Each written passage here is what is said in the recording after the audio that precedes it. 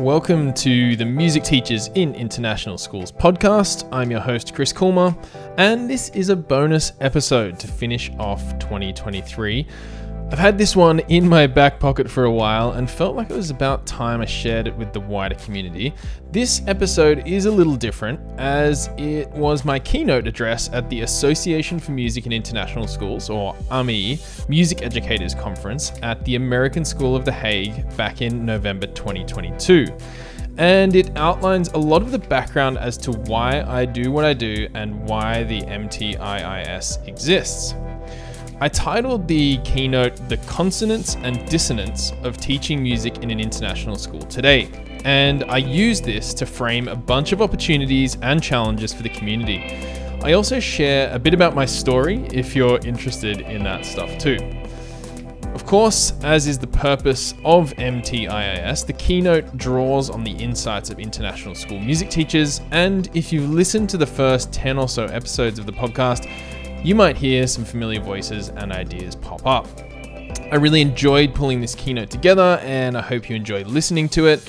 If you are on a listening platform like Spotify or Apple Podcasts, this does also exist in YouTube with all of the graphics, and you might hear that I refer to some of the graphics, pictures, photos, etc. in the talk. So if you would like to add those and enjoy that experience, jump over to YouTube and you will find it there as well. I hope you enjoyed listening to it, as I said, and please do drop me a comment or ask any questions via mtiis.co. It's always great to get your feedback and ideas. Hope you're well, and let's go over to the keynote. The consonance and dissonance of international school music teaching today. We all have a story. Our stories are reflections of our experience, and our stories shape our identity. Our stories are the essence of who we are. They provide the lens with which we see the world. Stories inform our beliefs, our biases, and our actions. This morning, I'm going to draw on the collective stories of international school music teachers from around the world. In doing so, I want you to reflect on your own story. What is your journey to becoming an international school music educator? How has your experience of music throughout your life shaped who you are and how you teach music today? What is your musical story, and how does this shape your identity? Some stories will resonate with you, and others won't. But that's just the nature of stories. I want you to position yourself within and around some of these stories and use them to launch you into the conference this weekend with renewed clarity. So, I'll start with some of my story. And as I tell my story, use it to trigger your own reflections. Let your mind wander, let your thoughts percolate. And oddly enough, my story starts here, in the Netherlands. My parents were both Dutch immigrants to Sydney, Australia, moving with their families in the mid-60s as part of the post-World War II migration wave out of Europe. So, my upbringing as an Australian child was layered with connections to my Dutch heritage.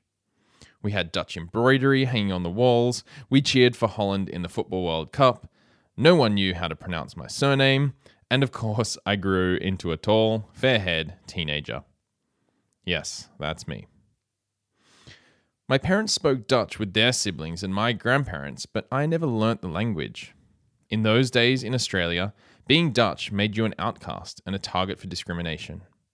My parents were busily working away at not being Dutch at every opportunity. They renounced their Dutch citizenship, became Australian nationals, and never really entertained the idea of travelling back to Holland. But little did they know that globalization and Western liberalism would have a different agenda. By the time I was that fair-haired teenager, I was firmly fixed on the idea of travelling to Holland. In fact, like most of my friends, I was pretty keen on travelling the whole world. Australia was a long way from everything, so travel was the key to unlocking cultural understanding and global experience. Now, peppered throughout my childhood was music. My grandfather was a church organist, pianist, and choir conductor, and my dad is a pianist and bass player. I distinctly remember the pitter-patter of fingers on the electric keyboard every night when Dad came home from work. Headphones on and body and mind fully immersed, music was his escape after a long day in the office. I reluctantly sang in the church choir, but my 3 brothers and I happily sang our favourite songs together in the car and learnt how to harmonise with each other. Music was there, but my real love was another favourite Dutch pastime, football, aka soccer. As young as I can remember, I was tearing around the field after a ball. I trained most days and was selected for representative teams. But at 16, it all fell apart. After a heavy challenge from an opponent, I snapped my anterior cruciate ligament, the main piece of the puzzle that holds your knee together. It hurt a lot, and I even tried looking for photos from that period. Interestingly, there were none. The injury also meant a major operation and no football for 9 months. Luckily, Mum had encouraged me to pick up the bass guitar a couple of years earlier. She'd suggested I try another hobby, that I liked music and that I might find a useful outlet in it, like my father. I'd picked up the bass, Dad called some notes over his shoulder from the piano, and I was off and running. It was a special day when my grandfather, Dad, and I played a gig together. And you can tell we don't take our photos too seriously either. So, in my sedentary post-operation state, I poured my heart into the bass. 7 years later, I had finished a double degree in music and education. In those 7 years, I also worked as a professional session bass player, toured with a band in the US, opened my own music school, played in orchestras, and sang in choirs. I liked performing, but I loved teaching. I still enjoyed football, but my profession and future would be in music education. By this point, the travel bug was biting hard. After teaching music in an Australian state school for a couple of years, my wife Mika, who is also a music teacher, saw a job advertised in Buenos Aires, Argentina. She was offered the job, and it didn't take much convincing for either of us to sell everything, pack up, and head to Argentina. For 3 years, we ran the music department together, learned to speak Spanish, and acquired a love for the South American tea called mate. We became deeply connected to the culture, the people, and the lifestyle. Argentina was now part of our identity, but unfortunately, the total collapse of the economy meant we needed to move on. So Malaysia, in all its tropical glory, would be our new home. This time, I was head of music, and Mika switched to visual arts. We lived and worked there for 8 years, and had the most amazing time. It feels like it was a lifetime. In 11 years as international school teachers, we travelled 46 countries. We climbed mountains, dived secluded reefs, ate in countless markets, and witnessed ways of life that we never knew existed. As a music educator, those 11 years also completely changed me. I went from an early career middle school general music teacher with a background in contemporary rock and pop music to a confident, he's been here for ages kind of guy at an established international school, where I would happily do things like lead a combined 150-piece orchestra and choir. The learning curve was immense, the expectations high, but the outcomes were life-changing. Teaching music in that international school in Malaysia became my thing. Malaysia was home, lifelong friendships were forged, and the future looked bright. And then, that thing we all now know as COVID-19 happened. To some of us, it kind of seems like a blur now, a forgotten couple of years, a hazy period of time where certainty was lost and reality shifted. For some of us, it was a time of explosive creativity, renewed headspace, and innovation. For others, it was complete despair and loss of identity and purpose. The first realization of teaching music online during COVID was, of course, understanding that we couldn't sing, move, or play instruments together in real time. So, we basically had to start from scratch, didn't we? We had to write new programs, learn new ways of doing things, and basically deconstruct what it meant to be a music teacher. In-person ensemble rehearsals, singing together, jamming, and concerts with large audiences took a back seat. And body percussion, Google Classroom, virtual choirs, and online recitals became the norm. It was a massive change. For me, like many other international school music educators at the time, it also meant a shift in trajectory. I'd been thinking about the idea of doing a PhD looking at music education in international schools for some time. I'd even made a start on it in 2019, but had to stop after one semester due to the demands of my role at school. But the idea kept gnawing at me, and COVID actually gave me the time to think more clearly about it.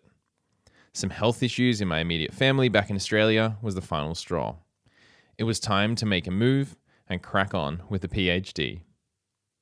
So, in July 2021, we packed up life in Malaysia, spent 2 weeks in quarantine in Sydney, and I've been exploring the world of international school music education ever since. As part of this process, I've been interviewing international school music teachers from around the world via the Music Teachers in International Schools podcast. The podcast aims to take a deep dive into the unique world of international school music teaching, to build connection and share knowledge. It builds on the vision of organizations such as AMI to bring international school music teachers together, to learn from each other and build bridges between our little music department islands. Through lots of reading and writing, the podcast interviews, and formal interviews for my PhD, I've been building a picture of the complex international school music education world that all of us here call home. This picture is shaped by two words that are very familiar to most of us here: consonance and dissonance. And we're going to parallel the musical meaning of these two words with their social meanings. Now, often when I present this idea, I need to wade through the musical context of these two words, so it's nice to be in a room full of music educators where I can shortcut a couple of things. The main thing I do want to make clear, though, is that Western scholars of music generally agree that consonance and dissonance are subjective terms. That is, we interpret whether a musical idea is consonant or dissonant based on our prior experience with music. For a Western musician, dissonance is usually thought of as the rough beating of two frequencies inside the ear to cause a feeling of unpleasantness. And consonance is basically the opposite: smoothness and pleasantness. And this subjectivity is best shown by how musicians from non-Western backgrounds describe their music. For example, gamelan musicians from Indonesia and Malaysia tune their instruments to intentionally create that beating roughness, making what they call lively and full music. Similar interpretations can be found in Middle Eastern, North Indian, and Bosnian musical cultures.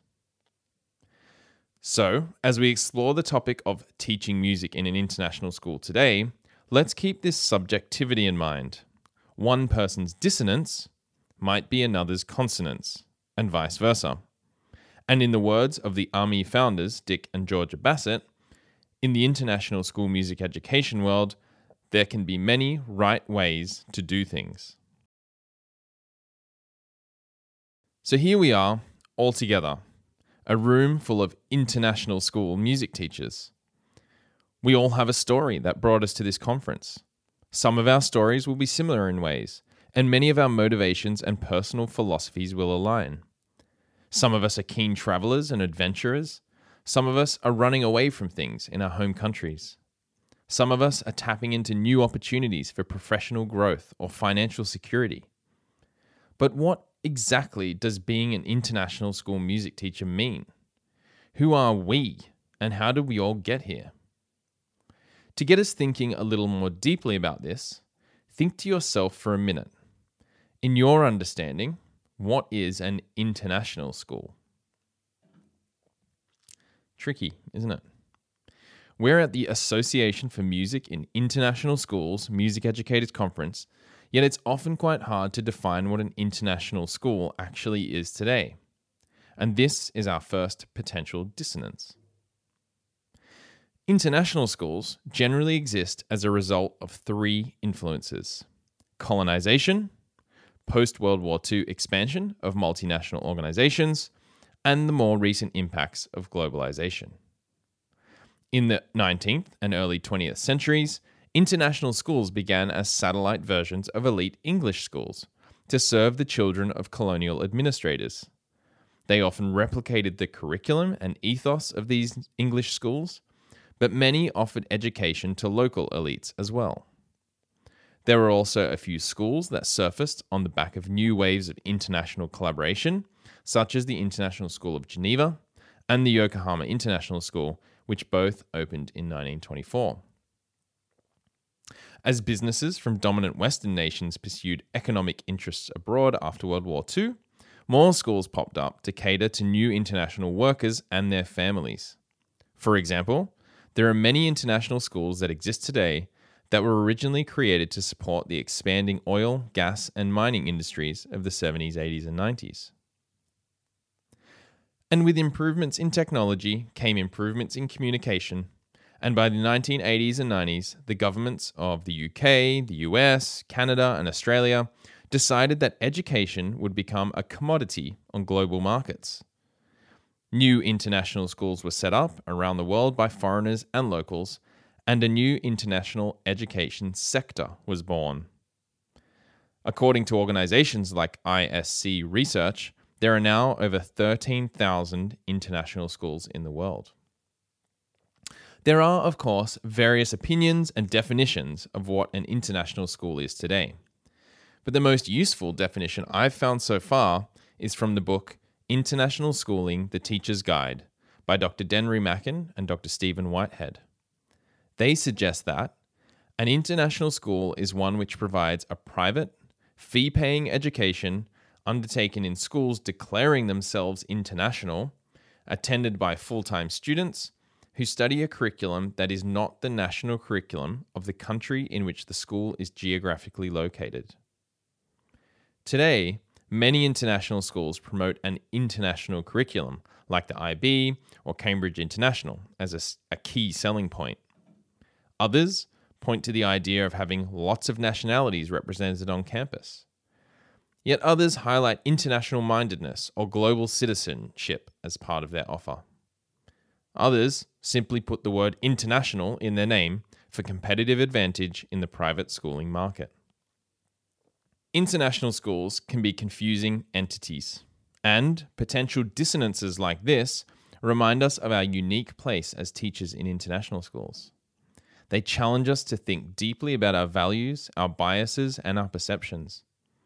They inspire us to be open-minded and reflective. The dissonance once again pulls on our emotions, that rough beating in our ears, and makes us think, what does working in an international school actually mean to me? And most importantly, how does music education fit into all of this? Most of us would agree that being a music educator in an international school is a truly fulfilling pathway and profession. From my podcast interviews with music teachers from international schools around the world, I've found 5 ideas that seem to come up time and time again. Number 1. Most, if not all, international schools offer a music program. Considering that in many Western public education systems, music education provision is on a downward trajectory, international schools seem to be maintaining or even increasing provision. Why is this? Well, it seems to be a combination of money and freedom. International schools have the freedom to charge a fee for education and can then use that revenue to invest in holistic education programs. This is fueled by a global education market that views holistic education as essential to 21st century learning. International schools are rarely constrained by local education policies, so they can put money where they want. And more often than not, this includes sufficient money for some music things. Most international schools seem to have ample resources and staffing for music, and some international schools have truly mind-blowing facilities and resources. Put it this way, the facilities and resources in my last school in Malaysia were the envy of most of my music education friends back in Australia. Number 2. An international school music program is often the face of the school. That's right.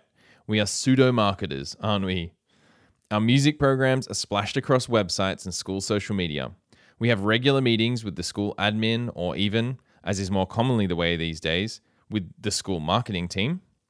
We discuss strategy, branding, poster designs and color schemes. We write articles and record videos for the school to show off what we do. It takes a lot of effort and time, but we also know that we are constantly needing to sell our subject. Why? Because we need to keep our numbers up in our IB classes and in our band programs, and we are battling against a multitude of other courses and events that are offered to our students. Plus, it can be argued that we are up against the dominant economic perspective in society known as human capital theory.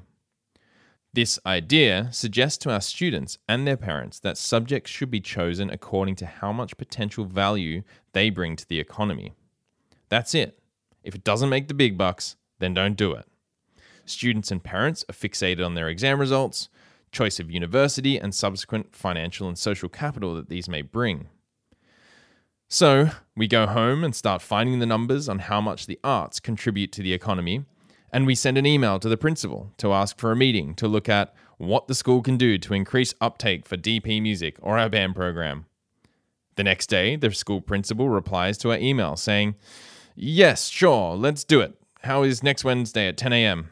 Oh, and hey, while I've got you, we have a special function next week and we want to impress our guests. Could you pull together a couple of hours of music, please? Thanks in advance." And you think, okay, sure. Hang on, what do you mean, thanks in advance? I haven't even agreed yet. I get it. It's not a question. As much as the dissonance swells in us from this common little scenario, we recognize the opportunity for our students to shine and call an extra rehearsal or two to pull it together. We're exhausted, but our students love it. The principal loves it, and we build another small Lego block of cultural capital in our school. You see, we know that's what music education does for an international school. It's a culture builder. It draws people together, it entertains, it provides artistic moments that resonate with the senses and emotions of both performer and audience. It builds important shared memories for the community. Think back to your most recent student performance. What were the emotions that you saw in the room? From the audience, you may have seen a mixture of distraction as parents were texting madly on their phones mid-performance. But you might have also seen what I like to call concerned concentration. That look of an audience member that is connected to a musical moment, frozen in time, deeply engaged by the expression of the performer or performers. You may have also seen happiness, pride, joy, contentment, introspection. And yes, possibly the blank expression coming from the eyeless face and gaping mouth of a grandfather who is way past his bedtime. Consonance and dissonance. What a tricky position it is to be the face of the school sometimes. Yet, music is often the face of the school because it is arguably one of the only subjects that truly can be. A human face expresses myriad things, and like a human face, music is one of the only other things that can channel expression so vividly. Regardless of how big our DP classes are or how many students we have in the band program, we know we are doing something greater than numbers can measure. 3. Teaching music in an international school can often be an isolating experience. Almost all of my podcast guests have mentioned this idea, and usually it comes in two forms. The first form is, of course, geographic isolation. I recently interviewed Alison Armstrong. If you don't know her, please do look her up on Twitter. Alison has just moved to Tashkent International School in Uzbekistan, and as you can imagine, there are only a few international schools in Tashkent. When you are living and working in a place like Tashkent or Phnom Penh or Santo Domingo, it can be tricky to build networks. You don't have the state, district, or county education system bringing you together with other music teachers. If you're lucky, you might have an organization like AMI to help, but otherwise you end up grinding along on your own, grabbing ideas and resources from wherever you can. The other form of isolation we experience is curricular isolation. Although most international schools offer music as a subject, it can still often be seen as an other or extra subject. School leaders without a background in music might have no idea how to support the development of pedagogy and content for music education, so they just simply leave the music teacher alone. Again, consonance and dissonance. The isolation can mean that the music teacher can plow on, be creative and innovative, and draw on influences from literally all over the world to build an amazing curriculum. But sometimes, we'd love to be given the same kind of attention and support as other subjects, right? So what about you? Have you experienced either of these forms of isolation? Maybe a bit of dissonance for some of us as we think this through. Number 4. International schools are pioneering new ideas in music education pedagogy. Okay, let's see if we can cultivate some serious consonance now. Through my interviews and interactions in the international school music education space, I have noticed 2 exciting patterns. Number 1, international school music teachers are leading the way in providing culturally diverse music education experiences for students. And 2, they are at the forefront of engaging with innovations in music technology. Let's see if this translates across to all of us here today. Raise your hand if you include some kind of culturally diverse music education experience in your curriculum. This could be an orchestra piece from a non-Western composer, or some West African drumming, etc., etc. Okay, raise your hand if you include some kind of tablet or computer-based music learning in your curriculum. International schools are wonderful sites for exploring culture through music. Our increasingly globalized world often tries to homogenize us into one unified identity. But music educators tend to resist this force. We know that all cultures use music to express ideas, and as international school music teachers, we recognize our special place in celebrating the uniqueness of different cultures. We sing, move, and play instruments from all over the world. We spend time earnestly learning about the social and cultural context to communicate these distinct musical ideas. We bring in experts and cultural bearers to bring even more depth to these experiences. Our students' minds expand and they are transported somewhere new. Music making is always evolving. Today, our students make music in ways that most of us never thought would be possible. Apps, trigger pads, MIDI sampling, and looping are normal elements of a professional musician's toolkit today. International school music teachers appear to be leading the way with pushing the boundaries when using music tech with their students. We are often given the freedom to try new things and can break away from tradition. So we go for it. My podcast guests regularly mention new crazy ideas they are working on, or they speak about a student that is doing something amazing. Last week, I spoke to a teacher at an international school in Singapore who has a Year 10 student who is a DJ and is massive on YouTube. This is our community. These are our students. Number 5. The impact of COVID on international school music programs. It would be remiss of me not to mention this common thread through all of my recent conversations. It's not something I want to dwell on today, but I do want to acknowledge the reality that it presented us. I'm sure many of you had similar experiences. For my music department, COVID was completely deflating and soul-destroying. In Malaysia, we had roughly 12 months of online learning in the space of 1.5 years. In a school that would run upwards of 30 music events a year, including 2 musicals, multiple concerts, recitals, and more, plus national and international performance tours, COVID created a massive chasm. Combined with the way that online learning changed the whole experience of doing music, my team was completely shell-shocked. Sense of purpose was lost, and any kind of department vision was destroyed. As waves of COVID came and went, we tried to plan events, only to have them cancelled soon after. You just couldn't plan anything. Of course, we learnt how to make sourdough, and we got good at staying positive with memes like this, but the impact on our music programs was huge. But we also learnt some things, didn't we? We found new pieces of software, new websites, and created new systems. Music exams from the ABRSM and RSL Awards moved online. Many of us got much better at recording and editing video and audio. Our students joined virtual choirs and we had them produce and compose music in unique ways. Teachers also started sharing more. Facebook groups were filled with questions from bewildered music teachers, and answers to those questions flowed freely.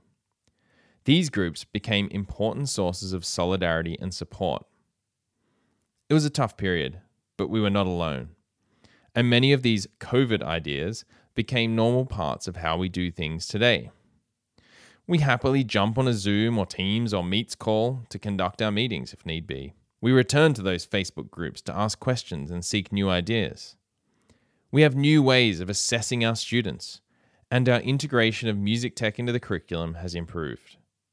Many of us have returned back to some of our pre-COVID systems, but small shifts have happened. What ideas have you kept from teaching music during COVID restrictions? Make sure you share them this weekend. In 2022, things have looked much more optimistic for many international school music teachers. My podcast guests have all spoken about a renewed sense of optimism this academic year. Simon Green, head of secondary music at Bangkok Prep School in Thailand, summed it up well here.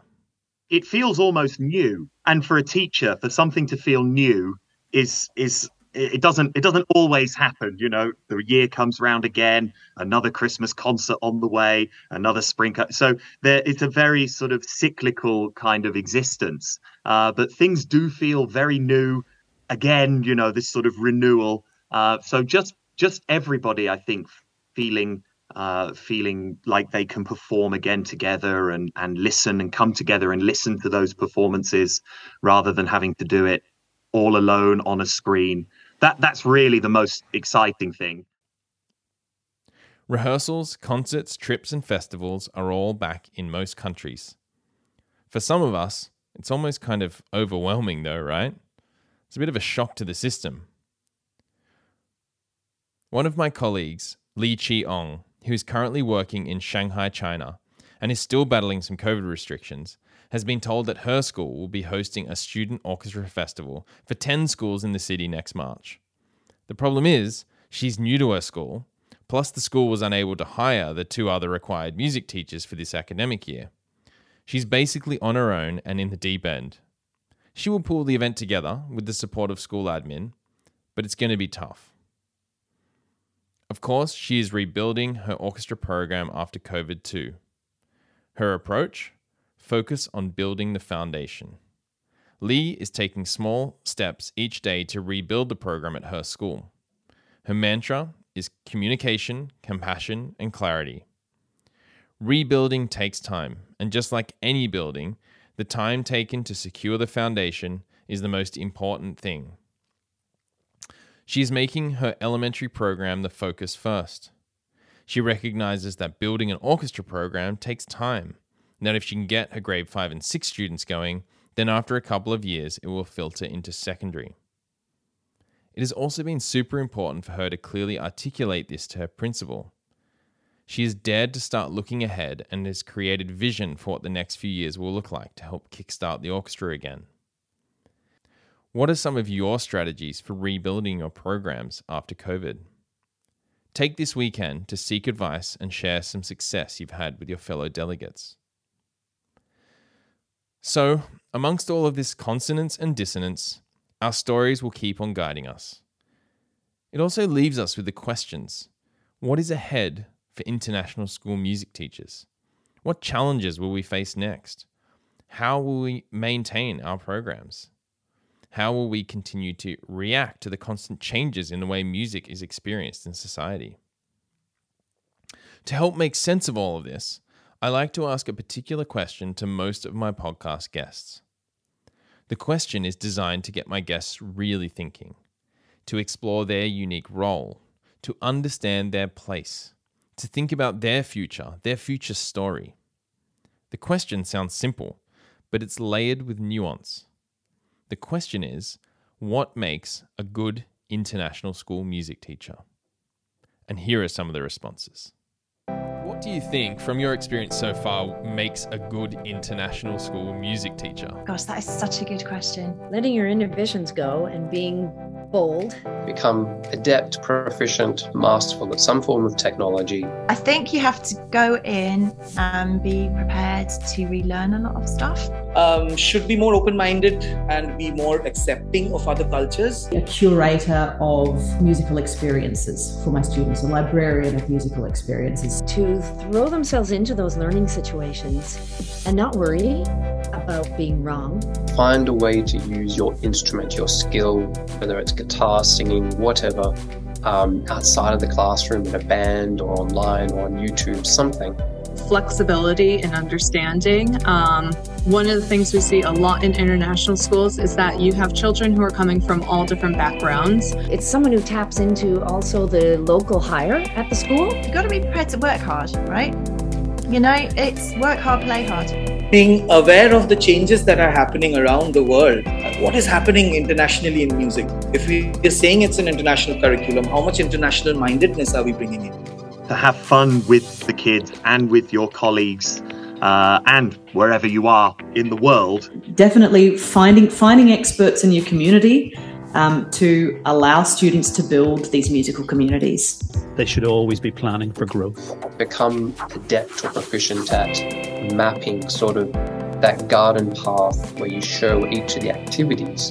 Determination and throwing one's inhibitions right out the door. That is how we develop respect for other cultures, is what I think. Being more accepting of the changes that are happening. Every school is different, every class is different, even just because of the mix. And I know that's normal in all teaching, but I think it's particularly so in international teaching. Because every music teacher has a different slant on where their strengths and weaknesses are. And music can be a great medicine. You know, we just need to double the dose. So what makes a good international school music teacher? Well, it's really up to each of us. What is your story, and how might it guide you?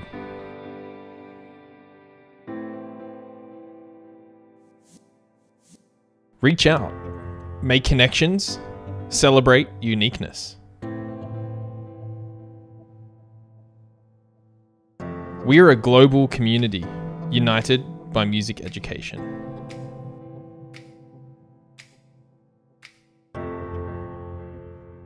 Let's make that mean something.